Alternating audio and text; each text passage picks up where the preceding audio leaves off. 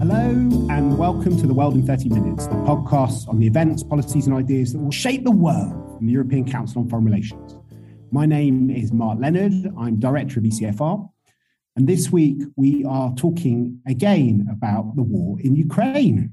But this time we're going to do it from a Ukrainian perspective, not with military experts, but with a philosopher and also with my colleague Andy Wilson, who is a professor of Ukrainian politics. So Andy has been on the podcast before. He's a senior policy fellow at ECFR and has written lots of books about Ukraine. But we're also really happy to welcome Volodymyr Yermolenko, who's a Ukrainian philosopher, author of Crime Without Punishment, and also editor of Ukraine's World, which is a website. He does lots of podcasts on what's happening on Ukraine, and he's going back and forth between the west of Ukraine and Kyiv, and is joining us down the line from Ukraine at the moment. Thank you both very much for joining. Thank you, Mark. Good to hear you. Why don't we start with talking about the crisis that we're in at the moment? Volodymyr, you've talked a lot about why the terminology which people use is quite important, that we shouldn't call it a Ukraine crisis. Why do you say that? Well, because we don't call a start of for example, the German invasion of Poland a Poland crisis. We don't call Soviet tanks in Prague in 1968 a Czechoslovakia crisis. And our call from Ukraine to the whole world since 2014 actually is not to call it Ukraine crisis or Ukraine conflict or Ukraine war. Unfortunately, we see it everywhere. It's not that Ukraine should be at the center as a victim. The perpetrator should be at the center. It's Russia's war. It's Russia's invasion of Ukraine, and not only of Ukraine. It's basically Russia's war against the civilized world. Okay, that's something which the German foreign minister said, I think at the Munich Security Conference, that this is a Russia crisis, not a Ukraine crisis. It's not that often that we come at what's happening, not just through the sort of bloody pictures which we're seeing on the screen, the human tragedy, but the ideas which are at stake in what's going on in Ukraine. Andy, why do you think that it's important for us to think about this conceptually and through ideas, if we want to understand what the war in Ukraine at the moment? Well, ideas are just as important as the correct terminology. It may seem strange, but hopefully only initially, to talk about ideas when people are dying, when war crimes are being committed by Russia daily. But understanding motivation is key in any conflict. There's a lot of talk at the moment about whether Putin is a rational actor. He's gone mad, full tonto, in the words of the British Defence Secretary. It might be the drugs he's taking for various possible illnesses. He's been isolating because of COVID, turning into a bit of a Howard Hughes. But what's really irrational is Russia's parallel reality propaganda world, which has been growing, metastasizing now for almost a quarter of a century. This hasn't so much lost touch with reality. It was always a narrative constructed on its own terms.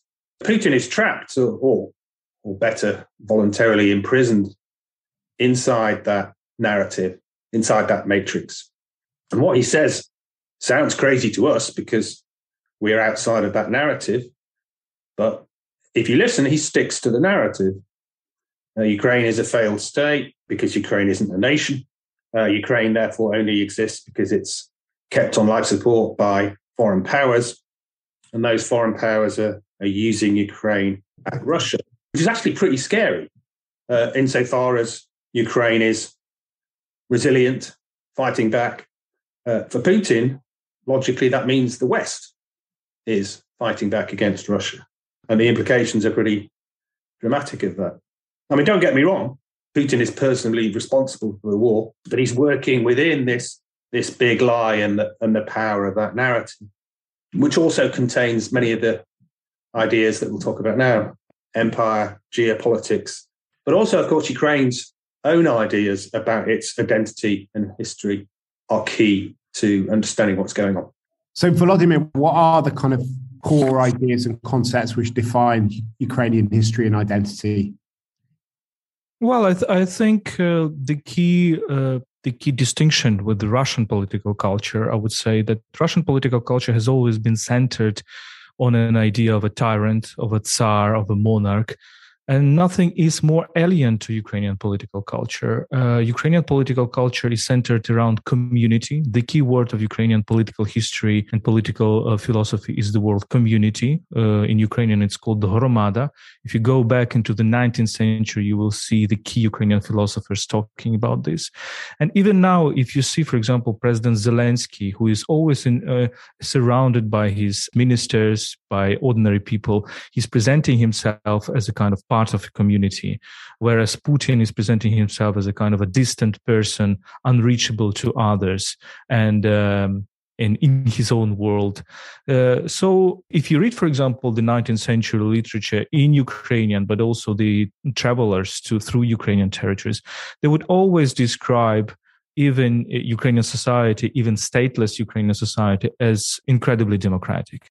I would also say that Ukrainian identity has not only this democratic element, but what we might call the republican element, which is linked, of course, to this early modern tradition of Polish-Lithuanian Republic, the so-called Rzeczpospolita, and this anti-tyrannical spirit, which in Ukrainian political theory, political thinking is always present in the 19th century, in the 18th, in the 17th century, in the way how the Cossacks, which is a Ukrainian warrior class, early modern warrior class, is organized. It is still here, it is still present, and it is still remarkably different from the Russian political tradition. So maybe we should go into that a little bit more deeply. Andy, you've been looking at Russian politics and political technology for a long time now, and have been writing about some of the sort of core historians around Putin, like Vladimir Budinsky. How would you say that they're kind of framing the current situation? Well, for those of you who don't know, political technology, which isn't a term that we use much in the West, is a very, very common and well-known term in Russia and Ukraine. It means manipulating the supply side of the political system. And it's extraordinary how a lot of Russian historicizing is not done by professional historians, but by these so-called political technologists or PR guys. And this Vladimir Budinsky is one of them. He's been Putin's court historian for a long time. He was former Minister of Culture. A lot of people suspect him of writing Putin's notorious history essay about Ukraine. More about that in a minute. And he's actually across the table from the Ukrainians during the current peace talks. A pretty extraordinary person to choose to head the Russian side. He's not a proper historian. He's really a PR guy. He's written about this in books with titles like Scoundrels and Geniuses of Russian PR, from Rurik to Ivan the Terrible. Pretty terrible book. Populist sort of bad history. Like a lot of these political technologists, so-called, he plagiarized both of his dissertations. He played a notorious role in the propaganda about the Panfilov 28. Let me explain what that was. It's kind of Soviet wartime myth that Soviet officer Panfilov and his 27 men defeated a German advance, destroying 18 tanks. They were all killed in the process. Even the KGB knew as early as 1948 that this was all made up. What did Budinsky say? Let me read his remarks. My fundamental conviction is that even if their story is completely made up from beginning to end, even if there was no Panfilov, even if there was nothing, this is a sacred legend that you can't touch. And anybody who does is wretched scum. It doesn't matter that this is completely false. It's the myth that matters. And he says regularly that Ukraine doesn't exist. And he does so by resurrecting some of the ideas of one of 19th century Russia's worst historians, a guy called Mikhail Pogodin. He argued with zero evidence that when the Mongols invaded Kiev in the 13th century, people literally moved north into the safety of the forests and became the Russians. Ukrainians arrived much later from places like Poland. And there's zero evidence for that kind of stuff. So the weird thing is that this guy is in charge of negotiations, so-called peace negotiations, which is why they're not real negotiations and why the real point is, I think, just to insult the Ukrainians by introducing their identity with this guy. So, Vladimir, you've also written quite a lot about Russia's zoopolitics, as you call it, and also some of the debates which are being propagated and debated in Russia. What do you think is going on in terms of these big Russian narratives? I think to understand Russia, we should go back to the early 20th century, to people like Carl Schmitt or Haushofer, all this geopolitical tradition. And we should really consider Russian political thinking, people like Medinsky or people like Dugin, as a continuation of this far-right conservative tradition, in which basically individuals do not exist, in which even political nations do not exist. Mr. Medinsky once said that Russian is not a concept to designate nation, but it's civilization. Russian is civilization. What does it mean? That political borders do not exist, that you can cross the borders at any point and you can make any wars you want.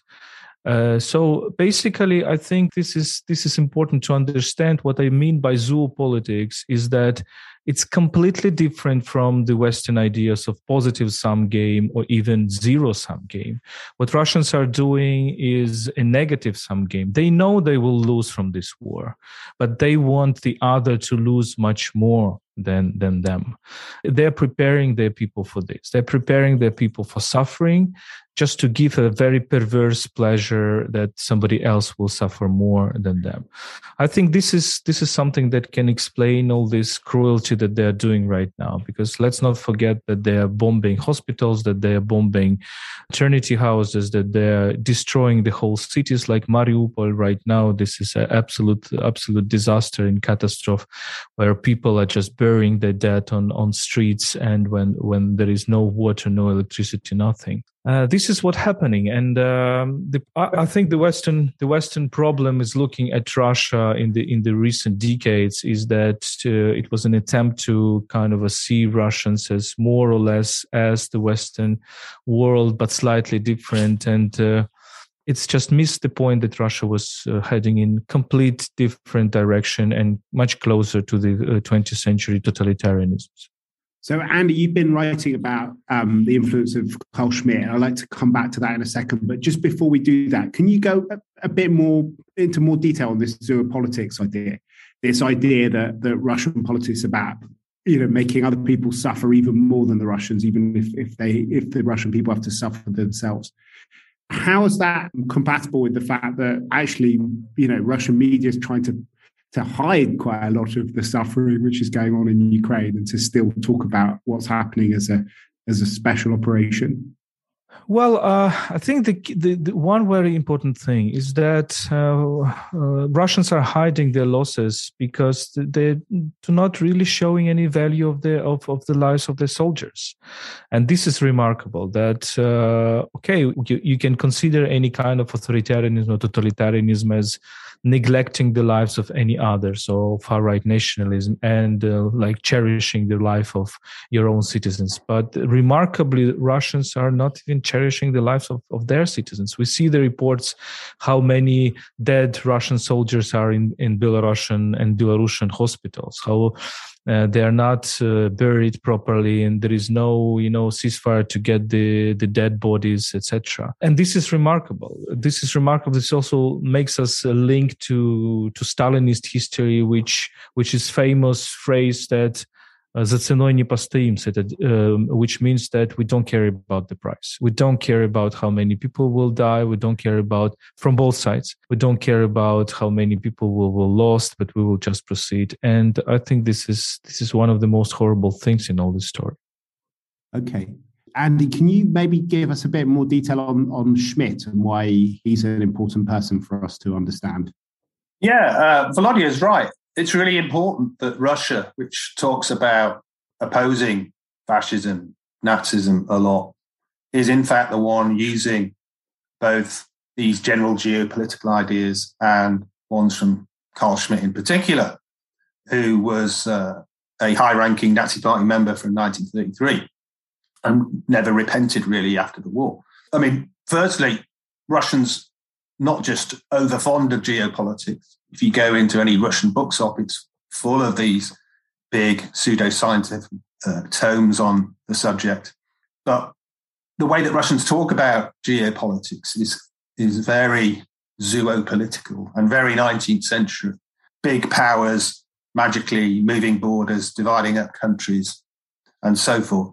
So Schmitt in particular, the way that he conceptualized geopolitics and justified Nazi actions in Central Europe, Eastern Europe, is worryingly similar to how Russia acts.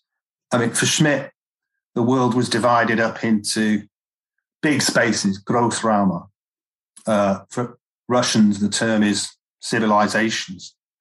Each was organized by a grand political idea, which in this case is the Russian world. Every Großraum or civilization has a hegemon. So Russia is in charge of the Russian world. Hegemons are equal to one another. Russia should therefore talk to the USA, but not to Ukraine. But the hegemons are superior to the other limited sovereignty states in each Großraum or civilization.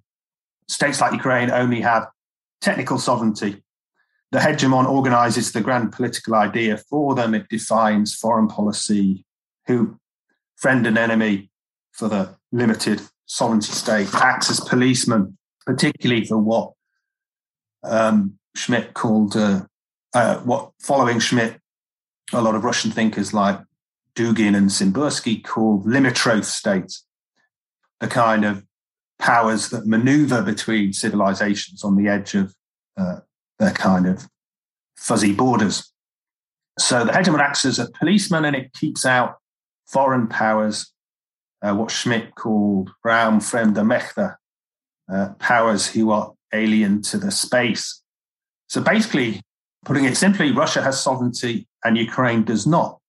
Russia has sovereignty because it has what Putin's political technologist Vladislav Surkov called konkurentnosposobnost. As Volodya was saying, this ability to compete or to emerge victorious or to inflict more damage on your opponents in this world of Machtpolitik.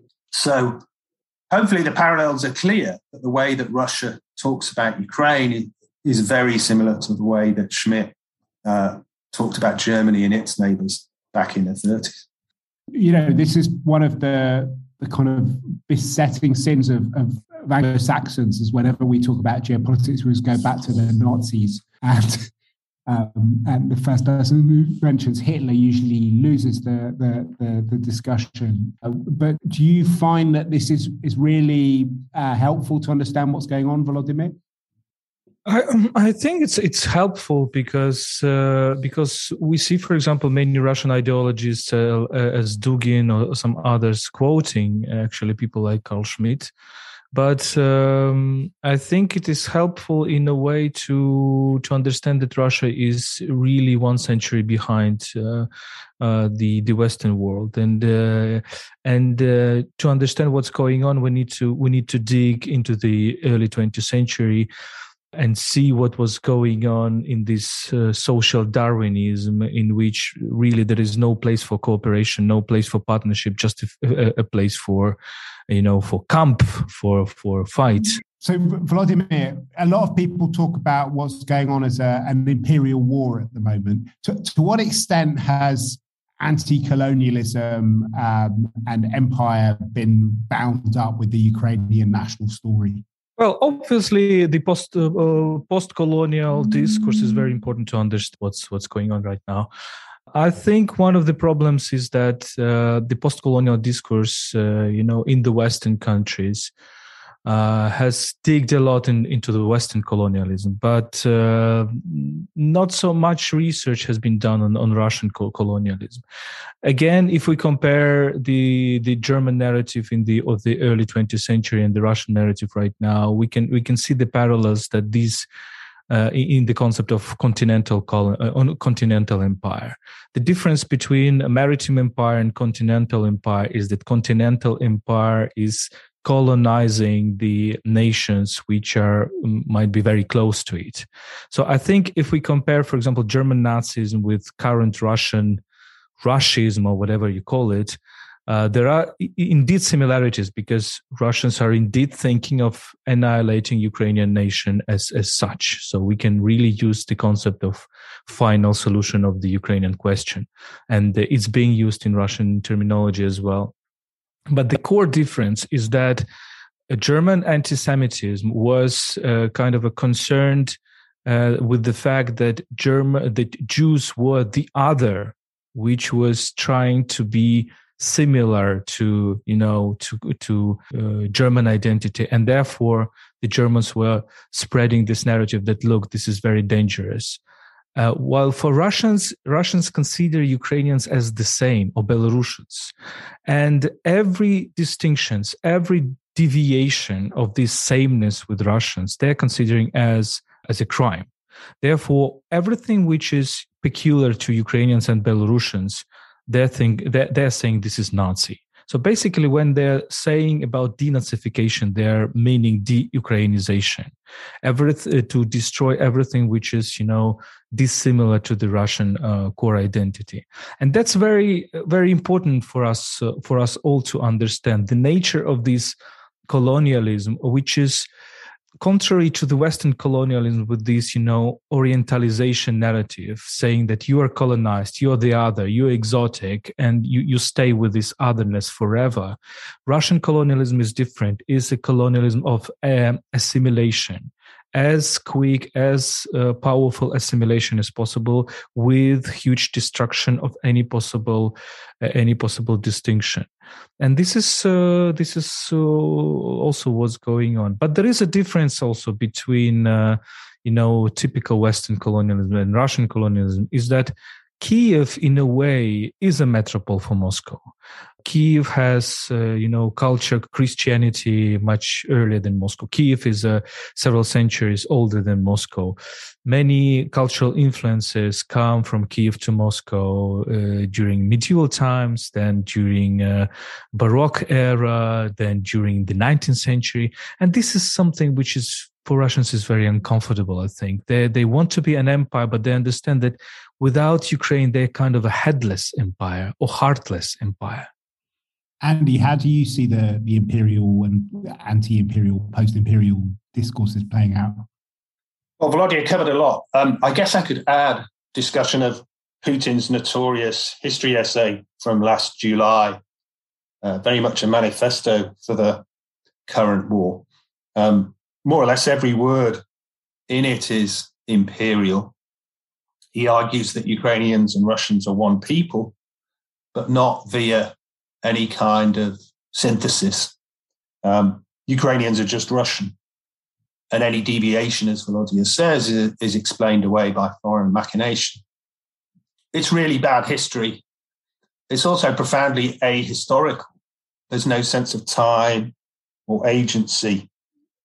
That all that matters is that Ukrainians and Russians were once part of the same state in the early medieval period 1,000 years ago.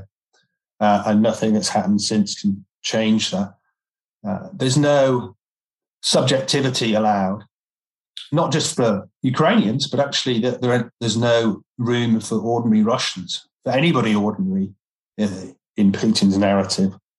And Ukrainians would disagree with almost all of this, but just to disagree at the end, Ukrainians were polled last summer on the basic question, do you agree that Ukrainians and Russians are one people? And over 70% said no, and that was before the current war began. So imperial history, pretty bad history.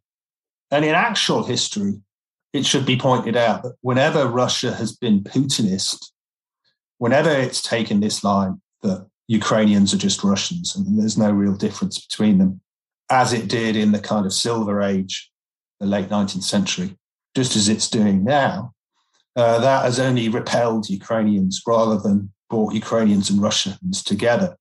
There have been periods when that has been possible, when more agency was allowed from Ukraine, and when there was something of a synthesis of cultures. But Putinism never works. By denying that Ukrainians exist, Ukrainians are only ever repelled. Well, we've covered quite a lot of big ideas, probably more big ideas in this podcast than in the whole year before coming up to this podcast. And I think it provides a really, really interesting insight into some of the really troubling events which we're living through on a daily basis, and which you particularly, Volodymyr, are having to endure. But there's one thing left to do on this podcast, which is our bookshelf segment. What's on your bookshelf at the moment, Andy? Well, I've been rereading a book called The Last Empire by Harvard Ukrainian historian Sergei Plokhy, about a very detailed study of the last months of the Soviet Union. Actually, because I have to give a talk on this on Wednesday. But it's a great book, and it kind of looks at the truth that some things were discussed in 1991 just like they are today, like Crimea and the fate of East Ukraine. But they were discussed in a completely different manner. Solutions were found, and we didn't have the kind of crazy propagandists and political technologists poisoning everything like we did today. What about you, Volodymyr? What are you reading? Or do you have time to read at the moment with the war going on and all the humanitarian work that you're doing when you're not doing podcasts and explaining Ukraine to the world? Unfortunately, no time now for books, but I can advise our book, which we made a couple of years ago, Ukraine and in Histories and Stories. You can find it on Amazon, but you can also find it online, available on our website, Ukraine World, in which there is also Serhiy Plokhy, which Andy mentioned. I took an interview with him. Also prominent Ukrainian historian Yaroslav Hrytsak, also prominent Ukrainian writers. For example, there is an essay by Volodymyr Rafeenko from Donetsk about the way how he escaped Russians in Donetsk. And right now he was trapped near Irpin, north of Kiev, and hopefully, thanks God, he escaped it, because in these northern suburbs there is a real genocide, real humanitarian catastrophe. So there are people who need to, unfortunately, become refugees several times in their lives already. But I advise you to read our book. This is a collection of essays from Ukrainian historians, writers, and philosophers. Thank you very much. We're going to put links up to all the publications that we mentioned on our website at www.ecfr.eu/podcasts. If you've enjoyed listening to the podcast, do subscribe to it on whatever platform you use to listen to it on. And while you're there, if you want to give us a positive review and a 5-star rating, we would be very, very grateful indeed.